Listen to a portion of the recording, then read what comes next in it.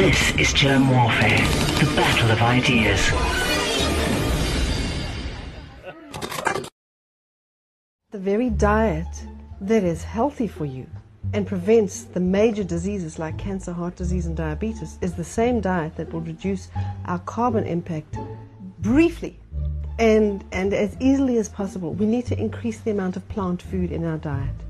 We have to reduce the amount of animal protein in our diet. Now I can imagine most South Africans hear something like that and they're like, "Hey, she wants us to become a raving vegetarian." And it's not necessary. To make sure that you need to eat not more than one portion, which is the size of the palm of your hand, which is very little compared to what most South Africans eat. And so we need to be making sure that we're eating either eggs only once in the day, chicken only once in the day, fish once in the day, meat once in the day, but not all on the same day. And what is very important, and I stress this with people time and time again, is to always make sure that you're eating free-range chicken, free-range eggs, organic. Not only free-range, but I also find organic is important because sometimes they will let the animals roam free outside, but they will feed them food that is not conducive to human or animal health for that matter. The more plant food you eat in your diet, the more alkaline your intake of food, and that really just means that the more alkaline minerals are coming into your body. Alkaline minerals are calcium, magnesium, potassium, and sodium. When we have a more or a predominantly alkaline forming diet, minerals stay in your bones. Yes. And that's what we want. We want to have healthy bones as we get older. My name is Germ. This is Germ Warfare, the battle of ideas. That is Marianne Shearer from a few years ago. I will find out in a moment if she still agrees with that. It sounds pretty decent to me.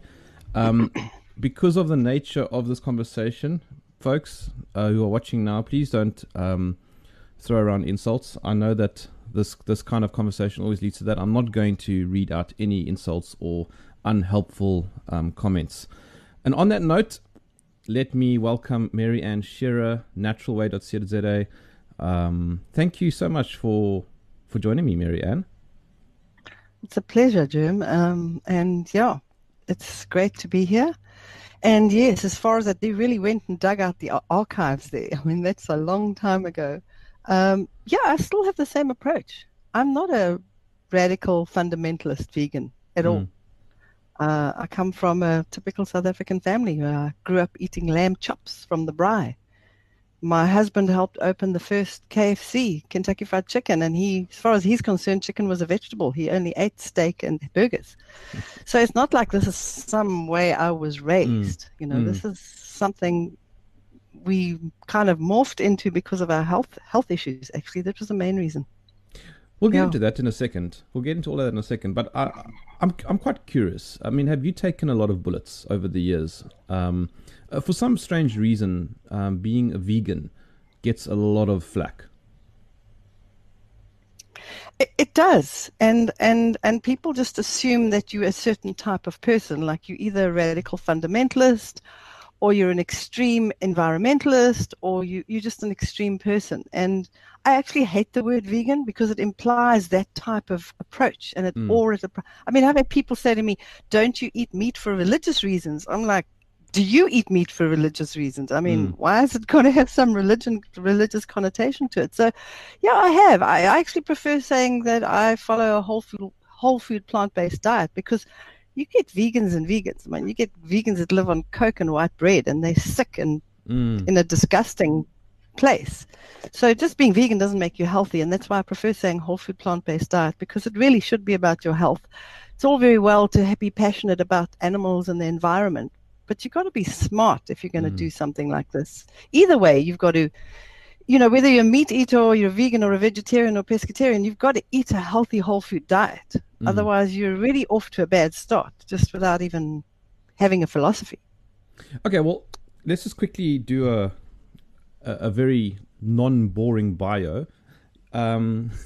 You promote a sort of plant-based diet. You had 2 restaurants. One of them closed down during lockdown. And you've got a bunch of books and DVDs and recipes and that kind of thing. Is that sort of the summary? Yes, it is, but we also have a very big education component. We also have a school where we feed the kids a plant-based school from age 3 to age 18. And then we have we have got about 8 online courses that we do. We've got like a 30-day detox, 100 days to health. We've got a vegan 101. We're using that V word, I hate it. And then we've got 2 online nutrition courses where you're actually qualified to be a nutritional consultant and actually help people, but it's science-based. I mean, none of this stuff is esoteric or based on crystals or anything like that. It's all science-based. I mean, I'm the only Education Alliance partner with the Physicians Committee for Responsible Medicine in Washington, D.C., and I trained with them. And that is completely science-based. I mean, they've been around since 1984 and 1985. And since then, it's a large body of doctors and researchers and scientists who've been gathering research over the years showing what actually results in health. And in 2009, they sued the United States government. Just out of interest, they sued the United States government. And in 2013, they won. And they sued them on the basis that since 1985, they've been sending the government the research showing what is needed to avoid cancer, heart disease, diabetes, the 3 biggest killers in the world and in westernized world. And the government did nothing about it. And they said, you've got all the research. In those days, they had a room full of files. These days, it would be files on their computers. But all the research was there. All the documentation was there. They did nothing. So they sued them for basic irresponsibility towards the American citizens. And they got, for the first time in the history of the whole food group theory, it was completely and radically changed to the power plate, which means basically 3/4 of your plate should be of your food that you take in on a daily basis. Well, more than 3/4, because the 4th quarter is protein, and at least half of that should be legumes. So you're looking at about 80-90% of your diet should be plant-based if you want to avoid those diseases. However, if you don't want to avoid them, well, then you just carry on doing what you're doing. I mean, it's just, we got to base it on science. You can't base it on your own personal experience. I can tell you my experience. I can tell you that, it's the best thing to avoid body odor and menstrual periods and painful menstrual periods and cellulite and high blood pressure. And I can rattle off all of this stuff from personal experience. But what does the science say? And we're talking about independent research. We're not talking about science funded by the dairy industry or the meat industry, which is what you do get. Well, I mean, look, anything that can make my periods less painful, I'm happy to. Well, they do affect you if you're a husband, okay? But before we talk about any of the science stuff, I'd love to know your story. You said you ate meat growing up. I'd love to know what changed. Like, tell me about your story. Well, my grandfather was a sheep farmer in the Karoo. I never met him because he died when my mother was 9 years old, so I wasn't even a thought at that point in time. But my father was a farmer as well, and he farmed things like cotton and spent some time, and apples, Elgin here and then in Zimbabwe. And that's actually where I was born. I'm a South African, but I was born there. I left when I was 3 years old. So I grew up in a typical South African family. We had a braai, and we'd have about the only vegetables there would be putu, which we called sadza, having had that time that we spent in Zimbabwe. And boy, I could eat, my best meat to eat was chops and all the fat on the chops. I would go around eating all the fat off people's plates that had left it there. I love meat. I love pork. I love the crackling on the pork. I could eat a whole chicken. When my husband and I got married, between the two of us, we'd eat an entire chicken. I would make bolognese, mince, and we would eat between the two of us like 0.5 kilogram of meat. So we were big meat eaters, but I was quite health conscious. My mother had raised us not to read comic books because she said you would fry your brain reading them. Needless to say, we read comic books every time we went to our friends' houses. We weren't allowed to chew gum because she said that made your brain turn into slush. We chewed gum at our friends' houses. So whatever, so we had these things. And so we ate, my mom's had I remember my mother getting a box of tomatoes from somebody somewhere when I was a kid, and I was sitting on the back step of the kitchen just eating the tomatoes straight out of the box. So we grew up liking fruit and vegetables, but it certainly weren't even close to being vegetarian or vegan on any level. And then I grew up, as I say, started my periods when I was going into high school, had all the painful periods and the cramps and the heavy bleeding, and it's a terrible, messy thing to talk about it, but it's a reality. So for me, menstruating was like all girls that we grew up saying it was a curse. You were in pain. I had friends that would faint. They'd literally faint from the pain in the corridors at school. And most girls spent their first 2 days of their period in the sick bay or at home. It was just what it was like. You accepted it. And so, yeah, I grew up. I ended up having, I come from a family where there's a lot of asthma and allergies and stuff like that, which developed later on. But I was diagnosed as being bipolar when I was in my early 20s. I had my first child at the time, and I was kind of living on Smarties and whatever else we made for supper. I was a sugar junkie, and I loved animal products. I loved meat. I loved cheese. I could not go by a day without eating cheese. I would have a pizza with 5 cheeses on. There wasn't just one cheese. I'd have the 5 cheese pizza. I couldn't walk past the cheese department in the grocery store. In fact, my favorite meals was apples with cheese. Anything with cheese, actually.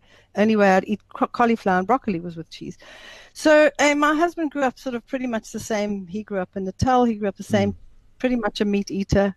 And we got married. It was 1977, 1st of January. It's a long time we've been married, probably before you were even born.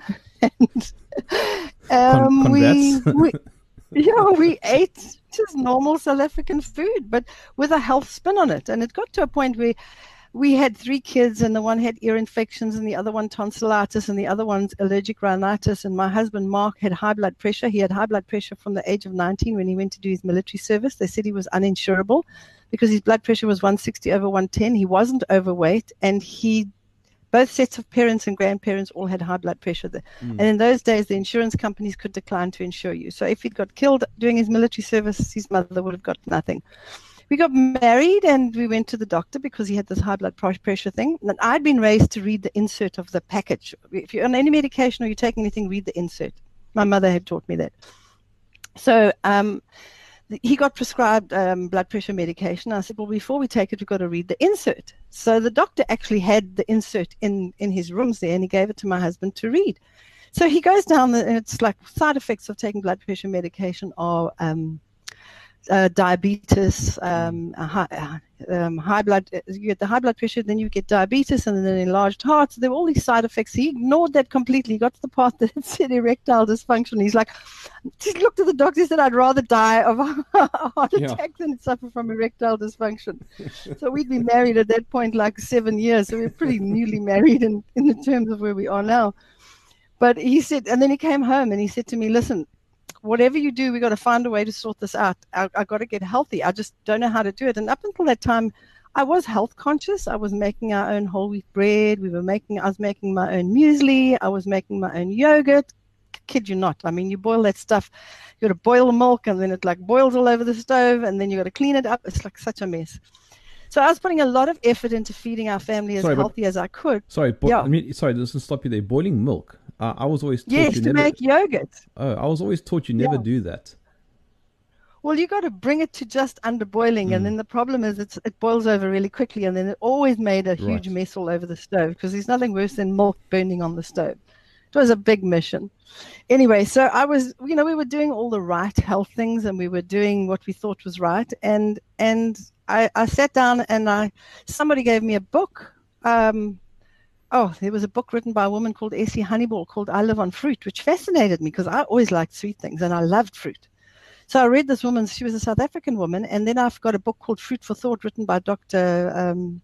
Not Louis Mehring, Professor, I'll think of his name now. He's a professor in physiology at Pretoria University called Fruit for Thought. He had studied this woman and he could not fault her medically. Couldn't fault her. He said she was in perfect condition. All her tests were perfect. In fact, in the 1970s, they did a study. They wouldn't allow it in these days, but on prisoners, black prisoners obviously in the prisons, putting them on the same diet. And they found all the overweight ones lost weight and all the underweight ones gained weight. And everybody felt they had more energy and the muscle strength was improved and a whole lot of things from eating on fruits, nuts, and avocados. That was it.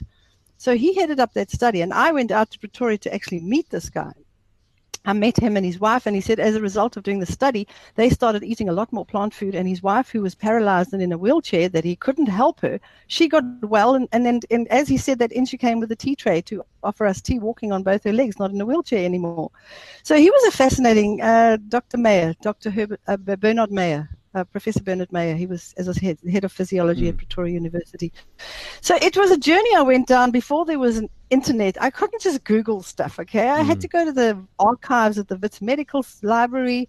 And in those days, after I'd written the first book, I got a lot of interviews. I was writing stuff about not mixing proteins and starches and eating more plant-based, and it was very new. That was 1991 eventually when the book came out. Sorry, but you were still eating meat at this stage. Oh yeah. We were still eating some meat, yeah. So we were still eating some meat and chicken, and some fish, and then we started not mixing proteins and starches because my husband had terrible indigestion. He lived on antacid medication. And I had terrible allergies, and my kids had the ear infections, the tonsillitis and stuff. So we did two things. We took the dairy products out of the diet to get rid of the kids' ear infections and tonsillitis because nothing else was working. I'd been to homeopaths, naturopaths. I'd been taking pills, powders, potions. My kids were on homeopathic stuff, having started with the doctor. You move to the homeopath, then you go to the naturopath.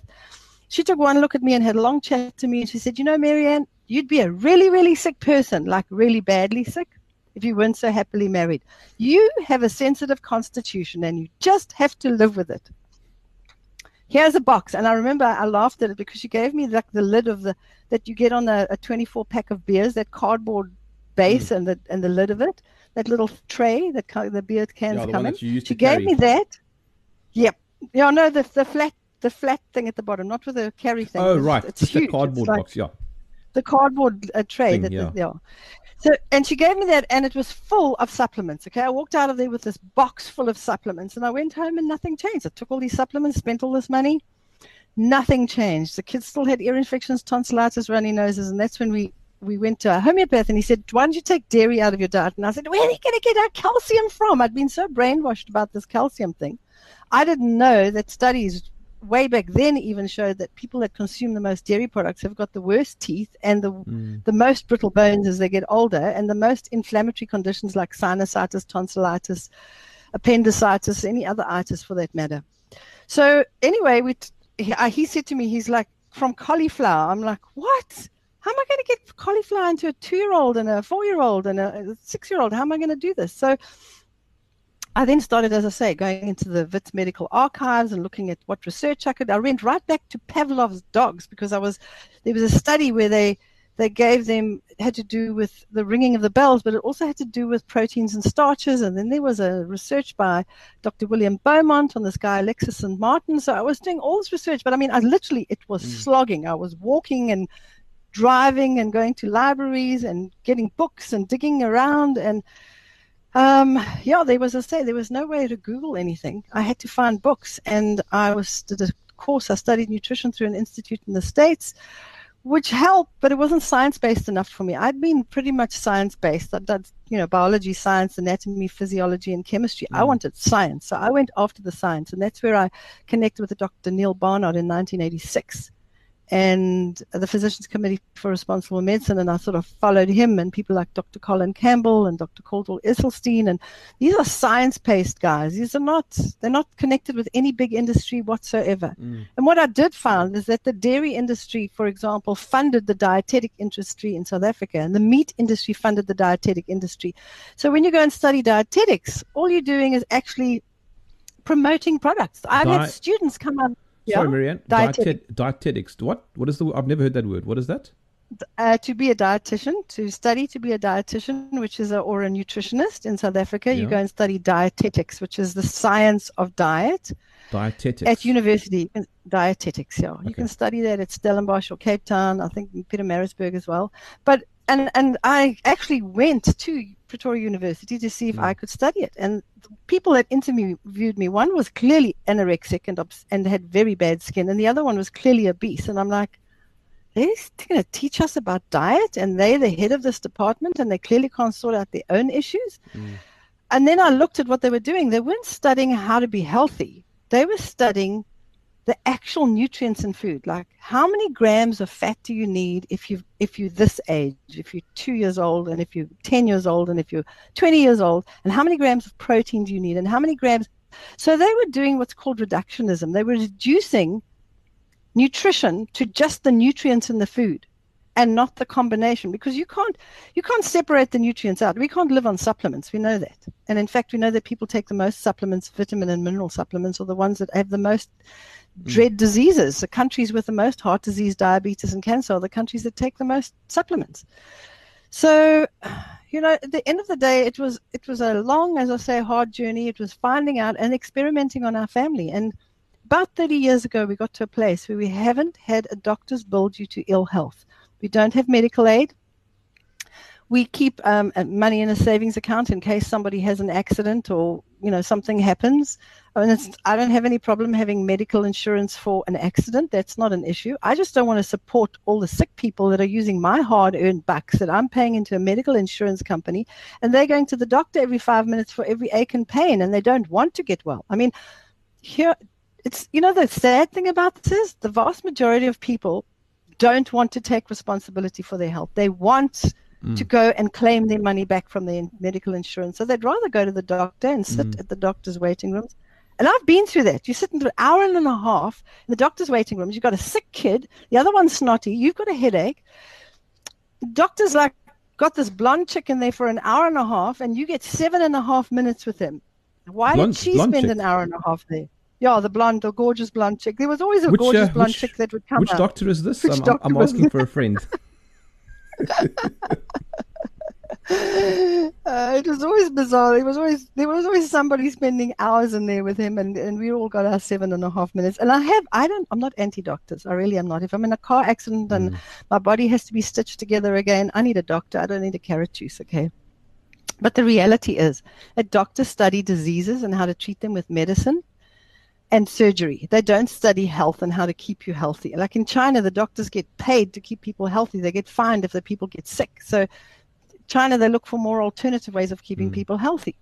I'm not saying they're an example of health, but it's going down this journey has led me to a place where, as I said, I wrote the first book, and then I cut my teeth on radio, arguing with Professor Harry Seftel of the Wits Medical School. I remember him. We used to have, ding-dong battles.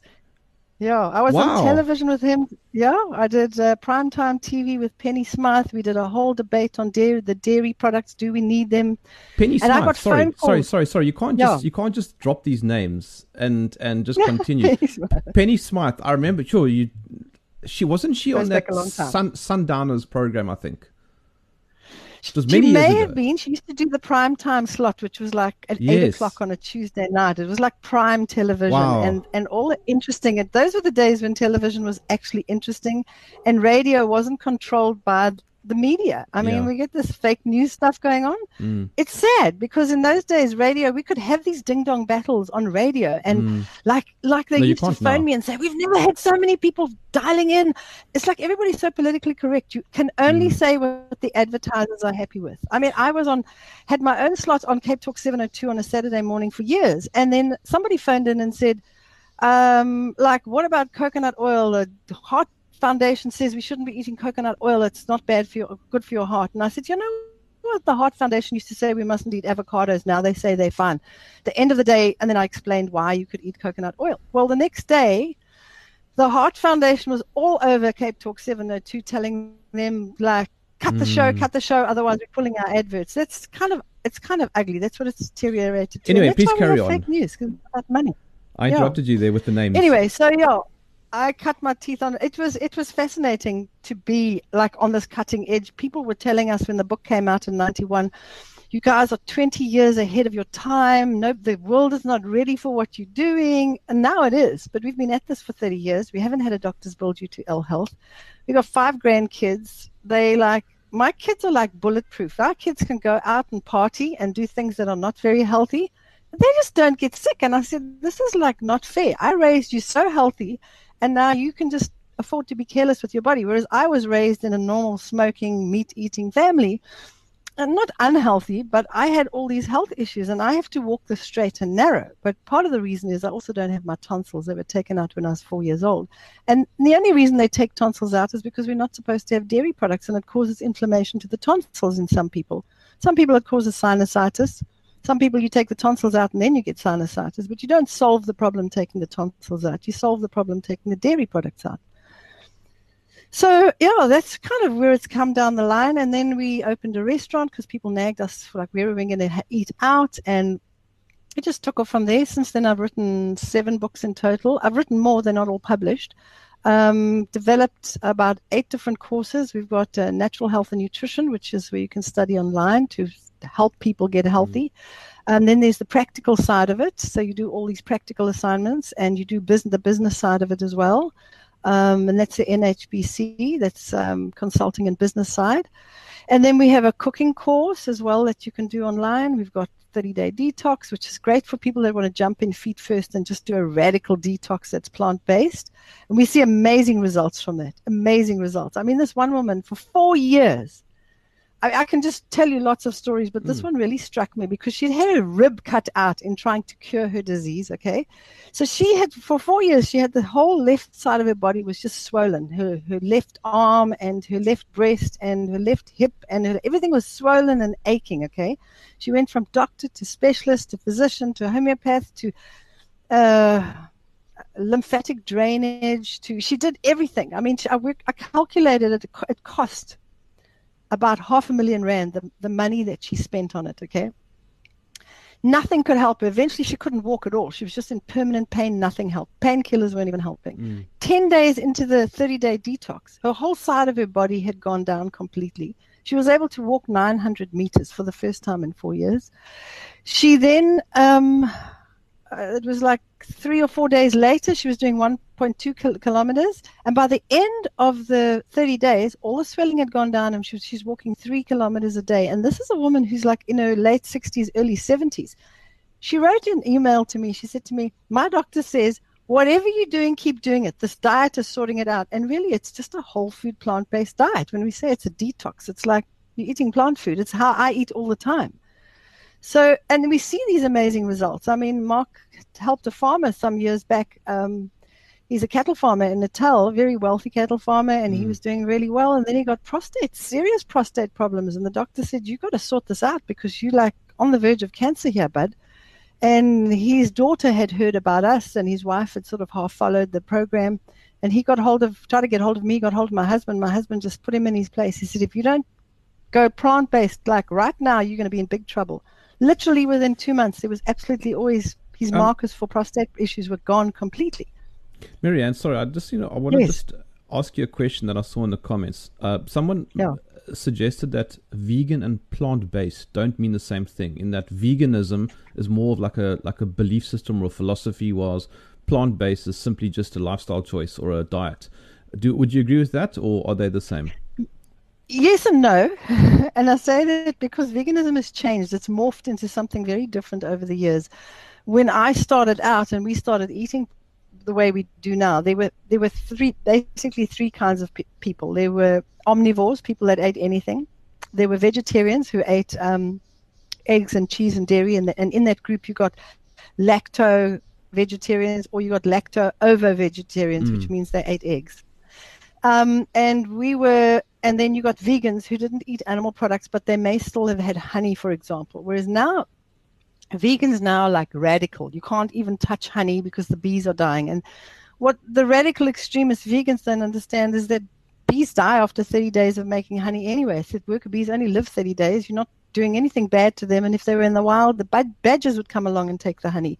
And if you don't take honey out of the hive gets too full of honey, and the bees just move away, so you get the honey anyway.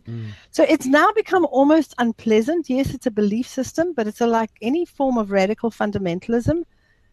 They become very like militant about it, and they actually put a lot of people off. And that's why I don't like the word vegan, although I use it because some people know and understand it. Whole food plant-based is a healthy choice. There isn't a belief system there necessarily. You're making a choice based on health. So like I did, so I would call myself a whole food plant-based person, whatever acronym you want to give for that. So vegan has become the sort of militant, radical fundamentalism, sadly. But it used to just mean you didn't eat any animal products at all. That's what it used to mean in the beginning, in the early days when I started out, as I say, 35 odd years ago. So yeah, it's, as I say, it has, and as I said, you can be a vegan and live on white pasta and coffee and Coca-Cola. That doesn't unhealthy. mean you could still, Very unhealthy. I mean, we had Paul McCartney, the Beatle.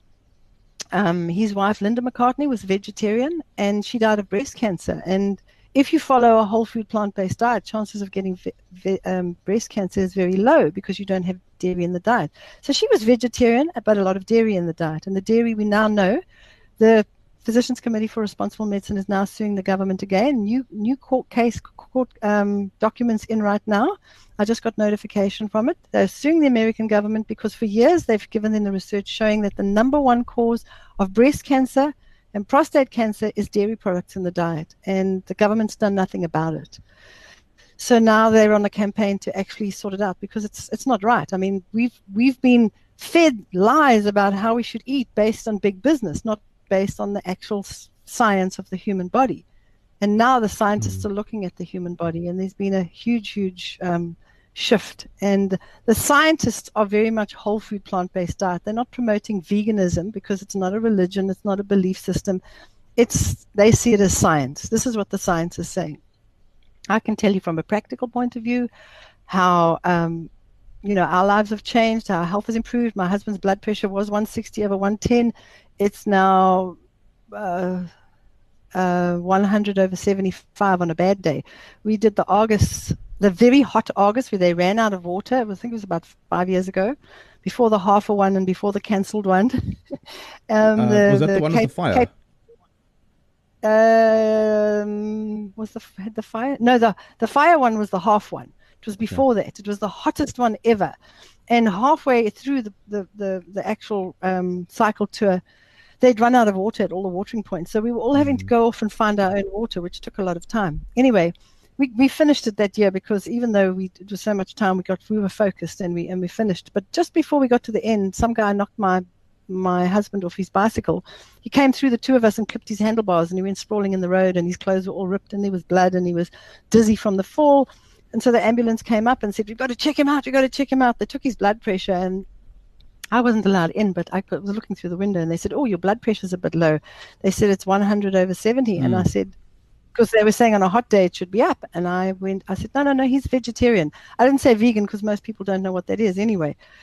So I said he's vegetarian, and they said, "Oh, no, that's okay. Vegetarians have lower blood pressure. You can get back on your bike if you want to finish the race." We were 1 kilometer from the end, which was fascinating for me because if you go to a doctor, he's going to put you on blood pressure medication. He's not going to say, "Have you had coffee or tea or a Coke or something with caffeine in this morning?" because that'll push your blood pressure up. Or are you vegan or a vegetarian? Or are you a meat eater? He won't say to you, if you're a meat eater, well, your blood pressure is high, you need to reduce the amount of animal products in your diet. But here, the paramedics and the ambulance guys, they actually knew that vegetarians' blood pressure was lower. How come they know and the doctors don't know? That struck me as rather strange. But it's an interesting thing and it's one of the reasons why my husband's blood pressure has come down. He stopped the caffeine and he stopped the animal products. And when your blood pressure comes down, you don't suffer from things like erectile dysfunction because you're not taking this medicine. And, that side of our lives is like very extremely healthy. And my husband says he eats like this purely from a sexual point of view. He says sex is the best it's ever been, and you can interview him about that one day. I just hope my kids aren't listening, or my grandkids. But it is. I mean, it is phenomenal quality like you've never experienced. He said to me the other day, "This is like taking drugs, man." So maybe that's why people take drugs, because they don't have decent sex lives. Look, Marianne, so you have thankfully spoken about the difference between vegan and vegetarian, because I was going to ask you about that. So you've covered that. Yeah. But what does it mean in general, on day-to-day living? What does a plant-based diet kind of mean? Is it just basically buying all the fruit and veggies at Woolies? No, no, preferably not. Look, Woolies looks like they've got some good quality vegetables there, but honestly, unless you're extremely wealthy, I would go to the place that's got the freshest stuff. I mean, we've got a place in Somerset West that actually supplies people in the township, but they're a bigger wholesaler, and they get stuff in, and their truck's just delivering stuff, and it flies out so fast. So you can get a box of tomatoes there for $85. If I go to a general greengrocer, I'm going to pay $2.40, and if I had to go to Woolworths and pay the equivalent of it in bags of, I'd probably spend 500 Rand on it, So getting healthy firstly should cost you less, not more. So find a decent, reliable supplier where you get fresh stuff. I like fresh stuff, not stuff that's been in fridges.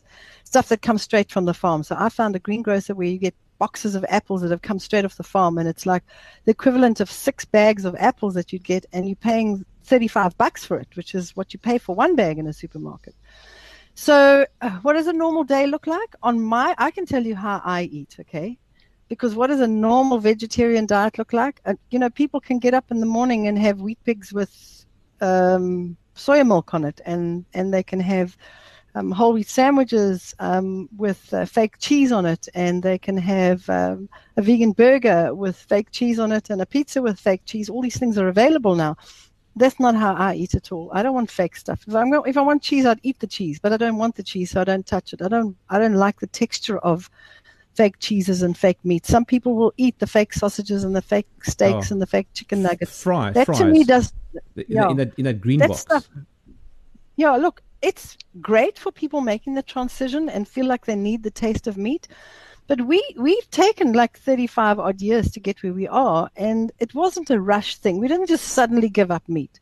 So what I recommend that people do, if you're wanting to actually help the environment and you're wanting to be healthier, you follow sort of 5 basic steps. And these 5 steps run throughout a lot of the courses that I offer, like the 100 Days to Health is teaching those 5 steps. And they're very simple. It's like start your day off with, firstly, start all your meals with at least a side plate full of fruit or vegetables. So before you have breakfast, lunch, or supper, you're going to have a side plate of fruit. Having salad for breakfast doesn't appeal to me, so I would have fruit before I had breakfast. Whatever that fruit. Breakfast is. Any fruit.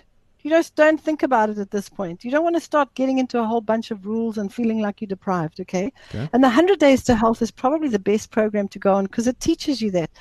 Week 1, you're doing raw before cooked, and you can eat anything. I actually say to you, eat a couple of carrots or an avocado before you go and buy a burger. Just whatever raw, eat a cucumber. It doesn't matter what it is.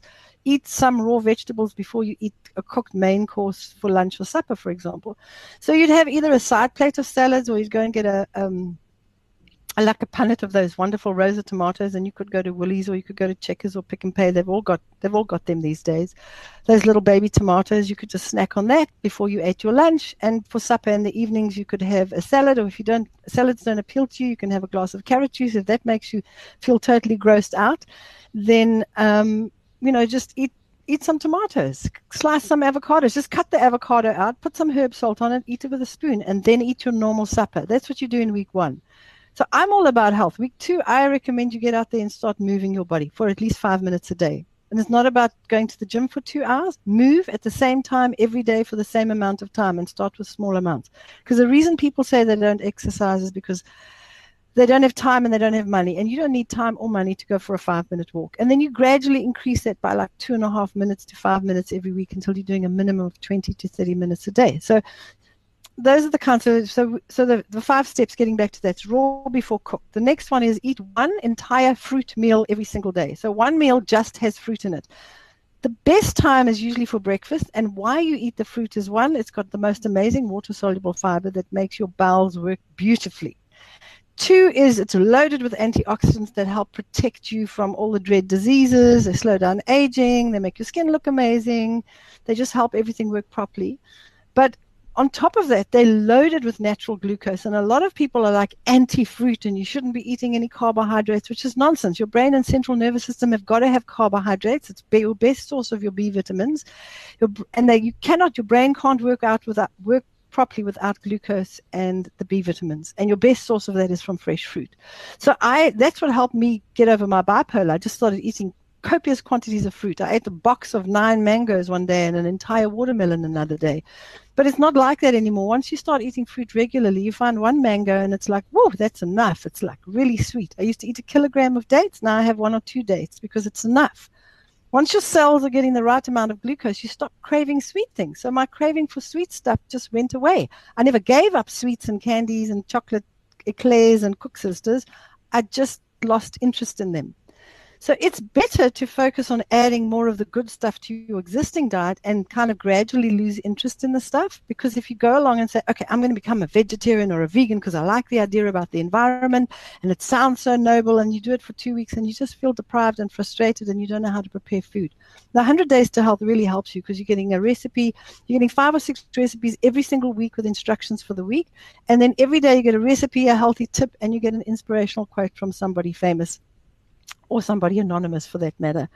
And just it helps and inspires you. And now we're doing it on Zoom. So once a week, people are meeting together to ask questions. I'll answer those questions. And then they also work in their own groups, and they work with the facilitator. So they're in WhatsApp groups, all taking photographs of what they're doing and saying, oh, I've got a headache today. I must be detoxing. Or somebody will say, don't worry about the headache. You're probably detoxing from something that you stopped. Maybe you stopped coffee. So you've got a support system there. So it's a great program. And not everybody that does this is vegan or vegetarian, but they all start eating more fruit and vegetables. So even if you don't go vegan or vegetarian, as long as you're eating a 75 to 80% alkaline forming diet, you'll have more energy, a third more energy. You can eat a third more calories and not put on weight. Plus your bowels and everything else is going to work better. And you've got all these antioxidants that are protecting your body against the dread diseases. And then you just take it one day at a time. Science does show us, though, that if your intake of animal products is more than 5 to 10% of your calorie value, you literally have pulled the trigger for cancer. Dr. Colin Campbell says you can fill the gun with stress and preservatives and additives and pollution and all these other things. But he says the thing that they found pulls the trigger for cancer is animal protein. If it goes up above a certain amount, the American Cancer Association says that amount is 600 grams in a week.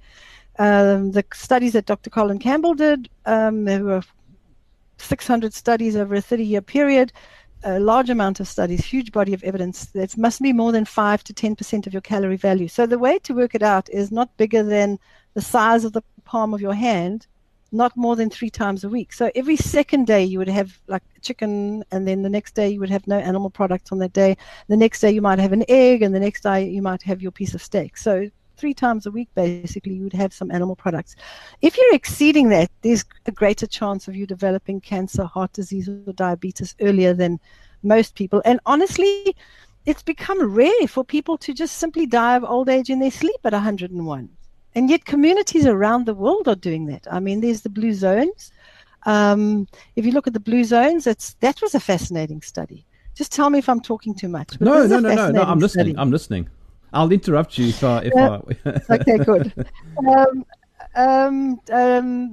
National Geographic said to this guy, Dan Buettner, who's a journalist and researcher, and they said to him, we want you to travel around the world and find the longest living, healthiest communities.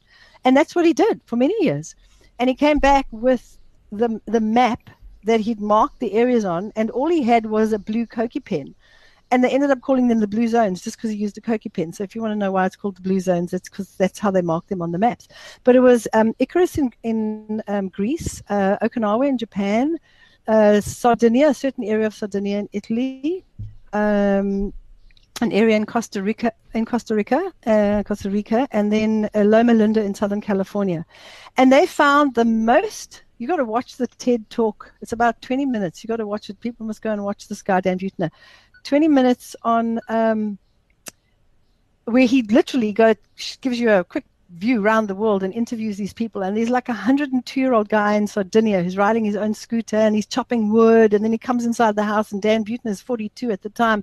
And they have an arm wrestling match, and the old guy just pushes his arm straight down. And then they take you to Loma Linda, where this guy's like 104 and he's still water skiing. And Marge Vuitton, I remember her name because she drives this huge big Cadillac, and she's off to like Meals on Wheels and all these charitable organizations that she's volunteering at, and she happens to be 103. And then they go to this guy Bob, and they're saying he's like 98 and he's busy putting up his own fence. And as could be expected, he's found in surgery the next day. You think the guy's had a heart attack, and then the camera pulls back, and there's Bob with the surgical mask on. He is a heart specialist, a heart surgeon, and he does 20 open heart surgeries a month in his 90s, okay? So these are people whose brains, bladder, and bowels are working perfectly into their 90s, into their hundreds. And they've done these studies on real live people. I mean, they've tracked them from when they're kids right until they're in their hundreds. So that's the best kind of studies to look at, is real live people. That's real science, not just somebody's opinion or somebody's, my grandfather lived to 102 and he drank a bottle of whiskey a day and smoked a pack of cigarettes. That's rare. It's not common. I like the bottle of whiskey part. Well, you're not going to live that. You're not necessarily going to live that long. But here's the thing: your grandfather probably ate more fresh fruits and vegetables because he grew up on a farm and probably did a lot of walking around on the farm. So it probably helped to protect him. But at the end of the day, if we're looking at real life people and we're looking at the science and we're looking at where it's all going, it's not just some kind of trendy thing. This is become a trend because the science has become completely overwhelming, and because of social media, the scientists are able to post their research everywhere. I get newsletters from the top scientific journals and nutritional journals, and I'm able to see what's coming out like anytime. It was never like that. When the internet first got the stuff, and I used to have to pay $8 every time I wanted to read a scientific document. Now I can read them for free. So there's this huge information access to everybody, and people are not being conned anymore. The Dairy Council can't con us anymore about you need cow's milk to make your bones grow. My youngest daughter is the one that was totally raised on a plant-based diet. She didn't know anything else. She's like 1.82 meters tall. She's super strong, super slim, got not an ounce of fat on her, but she's hectically strong. I know she was doing Muay Thai, and the Muay Thai instructor is an international guy, and he said to her he wanted to take her around the world. He wanted her to be a fighter, and she's totally not aggressive. She wouldn't do it. He said, "You're the strongest woman I've ever come across," and she was raised on a totally vegetarian diet. And if people doubt this stuff, I mean, you can watch the movie The Game Changers. It's on Netflix. It's got like these top Olympic and top sports people, the strongest man in the world, who picks up this huge metal frame with 7 people standing on it, 7 men on it. And he walks down the road with this thing. And he's a total radical vegan. And a lot of people, Lewis Hamilton, the racing driver, he's a total vegan, totally. He actually sponsored the movie, he was one of the sponsors of the movie, The Game Changers. So there's these very famous people. I think it's Serena or Venus Williams, also vegan, plant-based. So there's a lot of sports people that are following whole food, plant-based or vegan diets and are doing incredibly well on it. So the old adage of you're going to be weak and small doesn't work anymore. You're going to be weak and small if you eat a bad diet, whatever it is, basically. Marianne, what about the obvious questions that you've probably had many times over the years, things like proteins and saturated fats, or just fats, different kinds of fats? Talk to me a little bit about that. So I'm going to cover a couple of things, and I'm going to throw B12 in there. Let's get that one out of the way. People always ask about the B12 as well. Vitamin B12 is a vitamin that's made in your digestive tract in healthy people. Unfortunately, what's been found across the board in meat eaters, vegetarians, and vegans, these are studies that have been done over the years. Big study came out from Australia probably out 20 years ago showing 40% of meat eaters, vegans, and vegetarians are B12 deficient. B12 is needed for your brain and central nervous system to work efficiently and stops you getting conditions. I mean, very often, like, people can be diagnosed with Parkinson's disease because they're shaking when they're older, and in fact, they're very just extremely B12 deficient. But it's common amongst elderly people, whether they're meat eaters or not, to be B12 deficient. It has a lot to do with the health of the digestive tract. So if your digestive tract's healthy and you're not drinking tap water with the chlorine in, which sterilizes your friendly bacteria, and you're not living on antibiotics, and you take a good probiotic on a regular basis, chances are you can have a very healthy gut. And if you're not, just take B12 anyway. You can drink it. I drink a juice called Peak Endurance. It's got B12 in it. You've got, you can take B12 in supplement form if you're concerned about it. But it's not a vegan or a vegetarian thing. As I said, 40% across the board, vegan, vegetarian, meat eaters, it doesn't matter, are B12 deficient. That's indicating it's not diet. You know it's the gut. You either got an absorption issue, you're not secreting enough hydrochloric acid in your stomach because your hormonal system, there's a long route we can go down. Your endocrine system is not working properly, so you've got to get that working properly. And that's a long story. We can have a whole talk just on the endocrine system. Getting to the protein issue, proteins are made up of amino acids, okay? Amino acids are like letters of the alphabet are to the English language. So you have 26 letters of the alphabet, and they make up over 500,000 different words. We've got 20 to 22 amino acids, depending on which textbook you read, that make up over 100,000 different types of protein that the human body needs, okay? So here's the thing. Your body can't use protein in long strands, okay? So if it comes in long strands, your body's got to undo it. And if those long strands have gone through the cooking process, it's even more difficult to get the protein out of it, or not the protein, but getting the amino acids out of it. So your body has to undo these long chains. They're worse when they're cooked, get all those amino acids, and then make over 100,000 different types of protein. So often when people say to me, where do you get your protein from? My first reaction is, which one of over 100,000 different proteins are you actually talking about? So eating dead animals, like chickens or fish or cows or pigs or horses. In France, they eat horses. Some people in China, they eat cats and dogs and snakes. Doesn't matter where the dead animal comes from. Doesn't make any sense, because we're not snakes or pigs or cows or dogs or chickens. And I know some people call other people those names. We're human beings. So the argument for eating dead flesh really would make a lot of sense if we were natural cannibals, because we should be eating human flesh if we've got to eat flesh to make human flesh. Surely we shouldn't be eating pig flesh or cow flesh or snake flesh or chicken flesh. We shouldn't be doing that. But haven't humans we been need doing amino that? acids. Haven't What, eating other humans? No. I mean, eating animals for thousands of years. They have to a certain degree, but we know that there are more people that are vegetarian or plant-based in the world, like the whole of India, most of China. These are people that have been for not just centuries, since like time immemorial. The Indian community have been plant-based, the Chinese community have been plant-based, the Japanese people have been plant-based. The whole thing of eating animal products in our diet accelerated after the Second World War to get the economy going in America. So the agriculturists got together with the economists. The economists said, you've got to get the agriculture, you've got to get the economy going.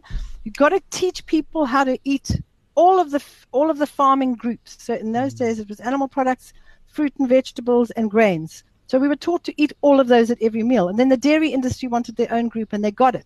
So this way we eat has really only accelerated after the Second World War.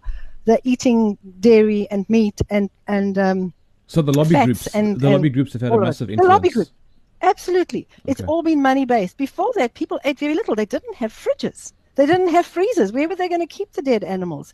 So they would kill an animal in the village, and they would all pig out on it for several days, and then they wouldn't eat it again, because it's very expensive to kill your animals, because your animal has to reproduce and make milk or make eggs or whatever it is that people were doing with them. So you don't want to kill your animals. You want to keep them and let them rather reproduce, because you can sell them and make more money like that. So people used to eat meat, and certainly not every day, maybe once a week, but most often once a month. And then they'd pig out, as I say, and then they wouldn't eat it for the rest of the time. It would be plant-based. So, yeah, going back to, where did I interrupt myself? Somewhere along the line. I think I interrupted you. But yeah. You were just talking about humans eating... Yes, eating other humans. Okay. Yes. So if you're a cannibal and you eat other human beings, you get a disease called Kuru, K-U-R-U, like Kuruman, the town here in South Africa. K-U-R-U is a disease that is the equivalent of mad cow disease in humans. You get the spongiform brain, where your brain starts to get holes in it, okay? So it would make sense to eat human flesh, just like Jeffrey Dahmer did, or the guy in, what was that movie? With the plane. Are you talking about the one with the plane with the plane crash? There was one with the plane, but there was that other movie with what's his name? What was his name? Wasn't it Hannibal or something? No, forget about it. Hannibal Lecter. It was Anthony Hopkins. Yes, Anthony Hopkins. That's it. That movie.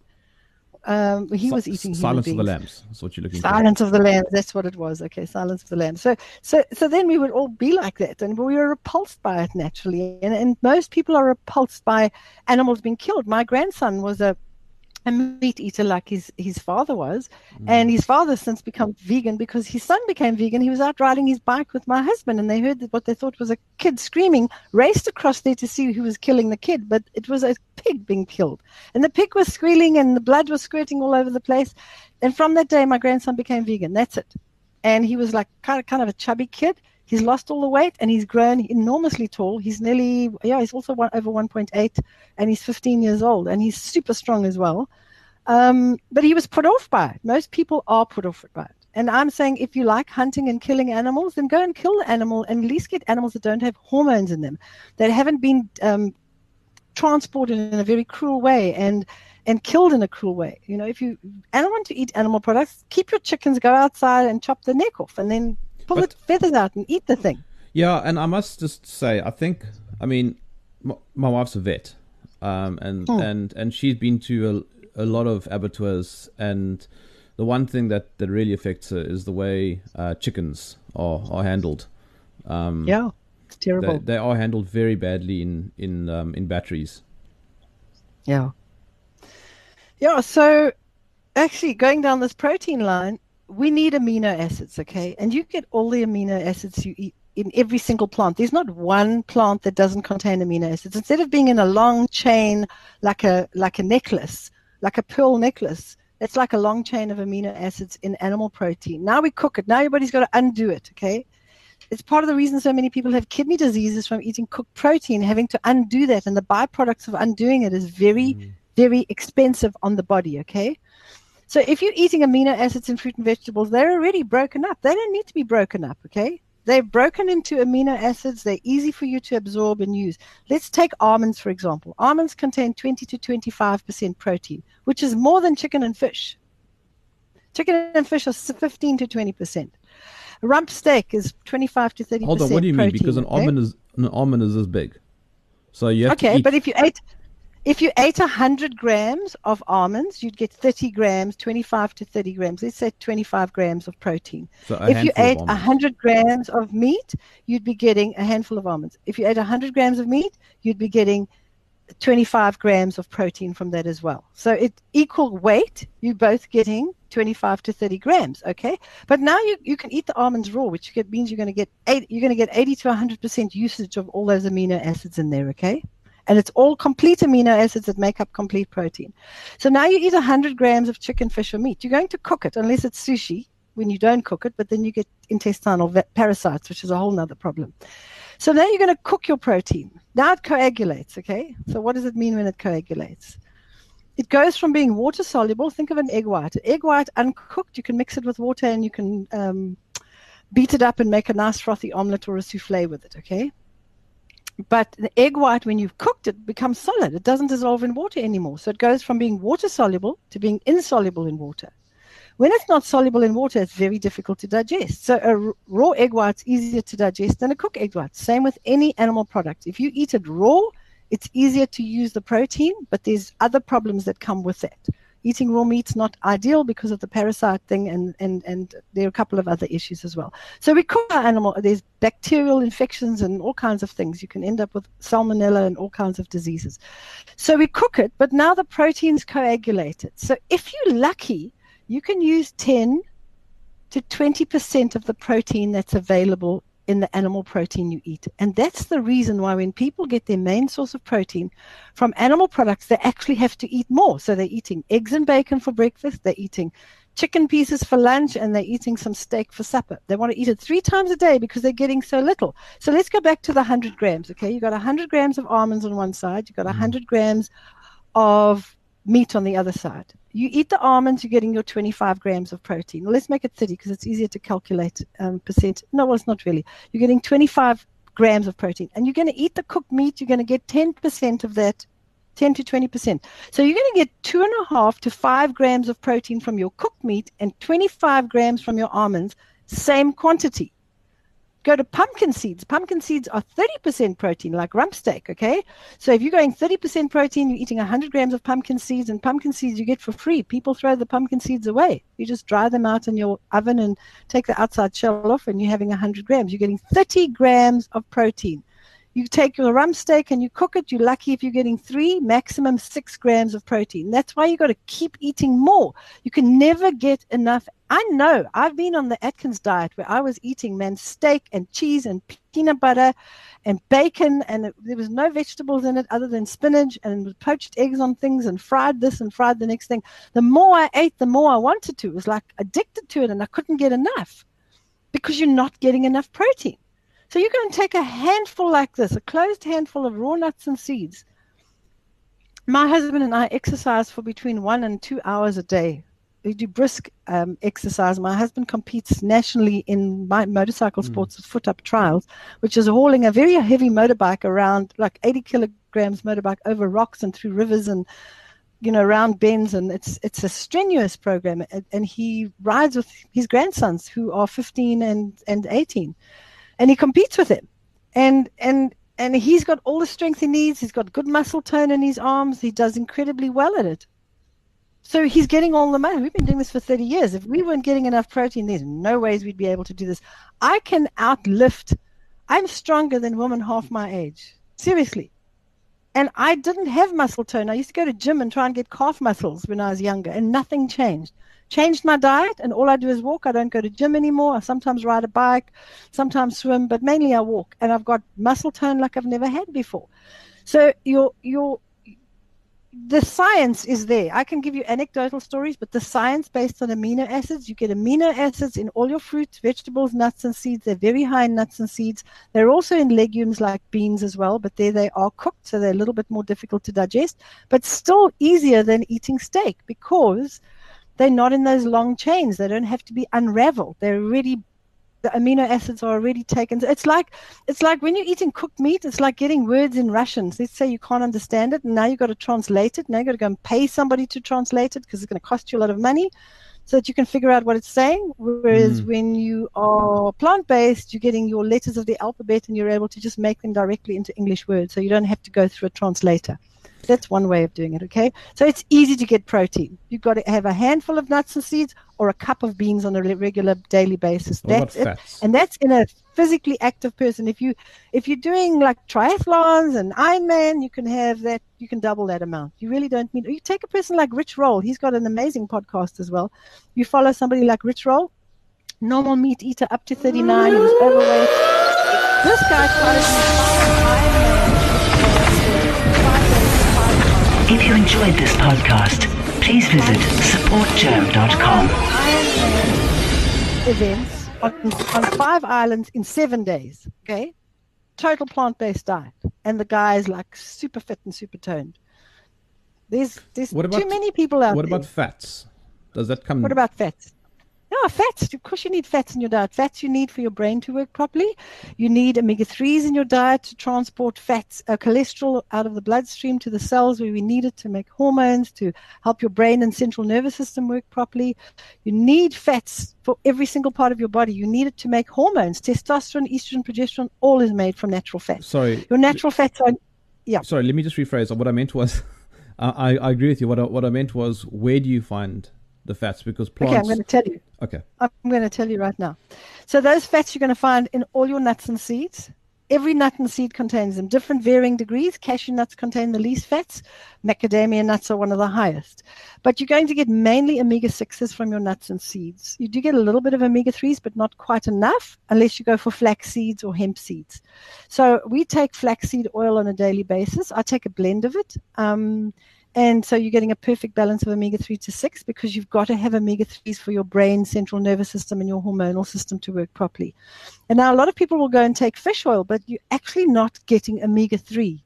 You're getting the grandchild of omega-3 and the great-great-grandchild. And if I have to explain that, you get omega-3 only comes from plants. You don't find it in animals at all. But you get derivatives from animals. You get EPA and DHA. I'm going to put my hand up here. EPA is number 3. So if you had the omega-3 over here, that's your glucodonic acid, stearidonic acid, and then you're getting EPA is eicosapentaenoic acid, and then you get eicosahexaenoic acid, and then you get DHA, docosahexaenoic acid. All you're getting from fish oil are those 2 over here, okay?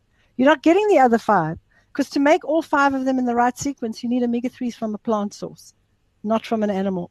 So what happens with people taking fish oil, they overdose with EPA and DHA, it thins the blood, and they start getting these blood blisters all over their bodies. I remember going and doing a talk in Southern California. This woman came up to me afterwards and actually lifted up her top. She was pregnant. She said, "Why have I got all these blisters all over my stomach?" My first question was, "Are you taking fish oil?" And she said, "Yes, I am, because it's healthy." And I said, "No, it's thinning your blood." When you get omega-3s from plants, your body converts the omega-3s into enough EPA and DHA and the other derivatives, just what you need for that day. Not too much, which is what happens when you take fish oil. You're just overdosing on it. So your blood thins too much. And that's dangerous, because if you're in a car accident, you could bleed to death before the ambulance comes. I'm not talking about ambulance coming in South Africa, like in a country where the ambulance comes quickly. You literally could bleed to death in a hurry if your blood is too thin. So it's not a smart thing to be taking fish oil. You also, to get the oil out of the fish, you have to process the fish using very benzene-based solvents. You have to heat it to high temperatures. They don't take it out of the flesh of the fish. It comes out of the skin and the eyes and the internal organs. They just mash all of that. They use chemical solvents and high temperatures for heat, and then they extract the fish oil out of it, and then they put it in a tablet. But fish oil goes rancid within 2 hours of the fish dying. So when you're taking flax oil, for example, you're able to stabilize it with sesame oil and a bit of olive oil, stabilize it, and you put it in a nitrogen flushed capsule. It can last 2 years without going rancid. And then you're getting the right source of omega-3. So fats we've dealt with, proteins we've dealt with, what else? B12. There isn't a nutrient that you're not getting. In fact, you get more antioxidants, you get more fiber on a plant-based diet, so your stomach works fantastically, really does. I mean, you don't have digestive problems on a whole food plant-based diet unless you're not getting enough fats in your diet or you've got gluten in your diet. And then you take the gluten out. But that's another whole story as well. You are up against a very tough crowd, though, knowing that South Africans love to braai. Oh, yeah. And yes, you can braai. You can keep braaiing. We have a boma down the bottom of our garden, and we have a fire pit, and we make a big fire. I think the ritual of the fire is actually what we love more than anything else. Because if you think of when we braai, I mean, I've been to so many braais as a kid. There's the fire, and there's the beers, and there's the meat, and nothing much else in between. And really, it's a whole process of, I don't actually think it's so much about the meat. I think it's about the beers, frankly, and the geselsheid. You know, they're talking about talking with your buddies and hanging out together, the kaya or the visit. It's more about that. Because when we make a fire... Do you drink alcohol at all? Sorry, Marianne. Me, I don't, because I was diagnosed as being bipolar many years ago, and alcohol and refined sugar make me crazy. So I haven't had a bipolar incident for 30 years, but if I wanted one, I would just have a glass of wine, and about 3 days later, I'd trash the house and want to kill myself and the people around me. So I don't go there. And I had parents with alcoholics. My husband doesn't. But our kids drink. They drink a glass of wine, and they'll drink. And a lot of our friends do. But at the end of the day, it's not an industry that I love because there is so much havoc in our country. We have got a huge problem with alcoholism. It's a big problem. And I've met people who've lost children who were killed by people who were over the alcohol limit. I think if people drank in moderation and never went over the limit, although the limit now is no alcohol at all, or got an Uber and didn't drive their cars, I think if they drank responsibly, it would be a different thing. But that's me lecturing you. I don't drink because it makes me crazy, so I don't touch the stuff. But what about sugar? You get a lot of sugar in fruit. Sugar is generally not a good thing, not so? Refined sugar is not a good thing. Sugar in fruit is essential sugar. Your brain can't work without glucose. You have to have glucose to stabilize your blood sugar. Your blood sugar is supposed to be nice and stable. The picture is a bit delayed, so I'm not sure if it's coming out like that your side. So it's got to be nice and stable. If you put refined sugar in, your blood sugar shoots right up here, and then you overproduce insulin, and then it drops down, okay? When that happens, you can have a condition called reactive hypoglycemia, where your body actually just goes into a state where the part of the brain that controls moral behavior, planning, and forethought just shuts down completely, and the primitive area takes over. And that's when you get these episodes, these bipolar episodes, where you get very violent. Because what takes over is appetite, aggression, and sexual function. With me, it would be aggression. I would just trash the place and then get terribly depressed 2 days later. Anyway, So some people react like that with alcohol and refined sugar. They can both do the same thing to the brain. Refined sugar we shouldn't touch. High fructose corn syrup we shouldn't touch. High fructose corn syrup is what's in things like Coca-Cola, fizzy cold drinks, soft drinks, and stuff like that. That's going to affect your brain, your central nervous system, and your entire endocrine and immune system. But the sugar that's in fruit is stable on your blood sugar. It comes in with fiber. It comes in with all the B vitamins that are needed to process the glucose. When we take in glucose with no B vitamins, that's when you've got a problem, because your body has to have B vitamins to process the glucose. And if it doesn't have it, it starts to rob itself. And that's when the brain has these chemical imbalances and starts to not work properly. But fruit is something that is natural to anybody. You look at people living in rural communities around the world, you look at the longest living, healthiest people, they all eat fruit on a regular basis. They're not focused on one food. They might occasionally have a bit of fish. They might occasionally have a bit of cheese, but there isn't this obsession with eating it every day. Some of them don't touch it at all. but it's very rare. It's like the Mediterranean diet. It's a condiment to the diet. It's not the focus of it. In South Africa, it's the focus. So getting back to the braai, you can have a wonderful braai. Potatoes in foil, butternut in foil, mushrooms grilled on the open flame. You can make all kinds of delicious things. Baby marrows in foil. You can do onion and tomato in foil. You can do potjie with vegetables in it. We do wonderful potjies on the fire with lots of delicious vegetables in it. And you can make delicious potjies with beans in them, like black beans and red peppers and chili, and most delicious. The most wonderful meals we have is around the fire may having a braai. Don't need meat for a braai. Marianne, we've actually gone over time, and there have been a lot of comments and questions. I've not been able to get to them, so maybe you'll be willing to join me for round 2 in the next few weeks, and we can deal with all those questions and comments. It sounds as if you can just go on and on and on for hours. I could. But we sort of have run out of time now. But I think you have covered a lot of ground. I'm not clued up enough on the science to be able to challenge particular claims. So I'm going to take it on good faith that everything you've said is backed up. I've been trying to have a debate in public with Tim Noakes because I know him quite well, and he's a good friend of mine. And we were having a debate on this in an email, and he got upset because I shared the contents of the email because he admitted he didn't have any nutritional background. And I think the public should know that. I mean, he's now told people that himself, so he's a bit upset with me. But I'll happily do a debate with him if you organize that, if you wanted to have somebody.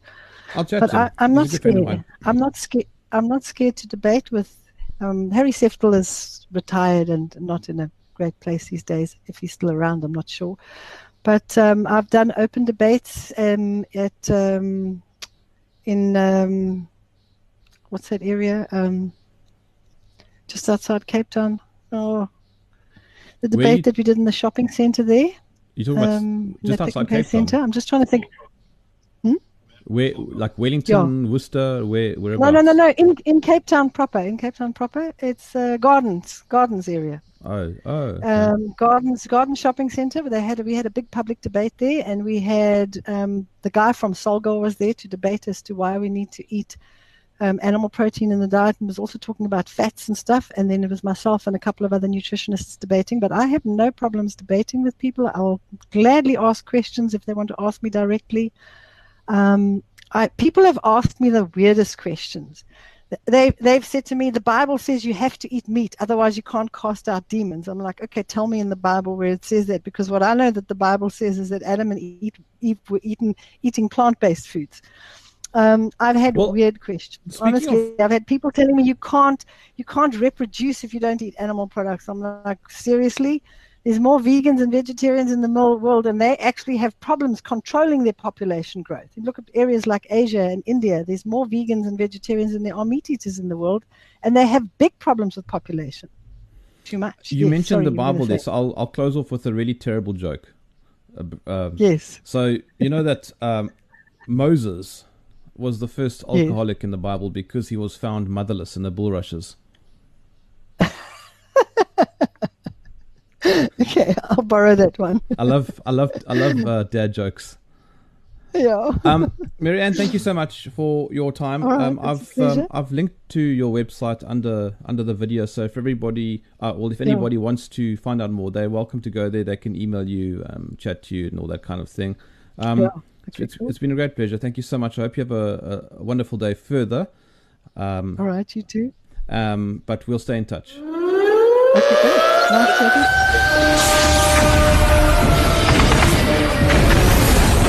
If you enjoyed this podcast, please visit supportjoe.com.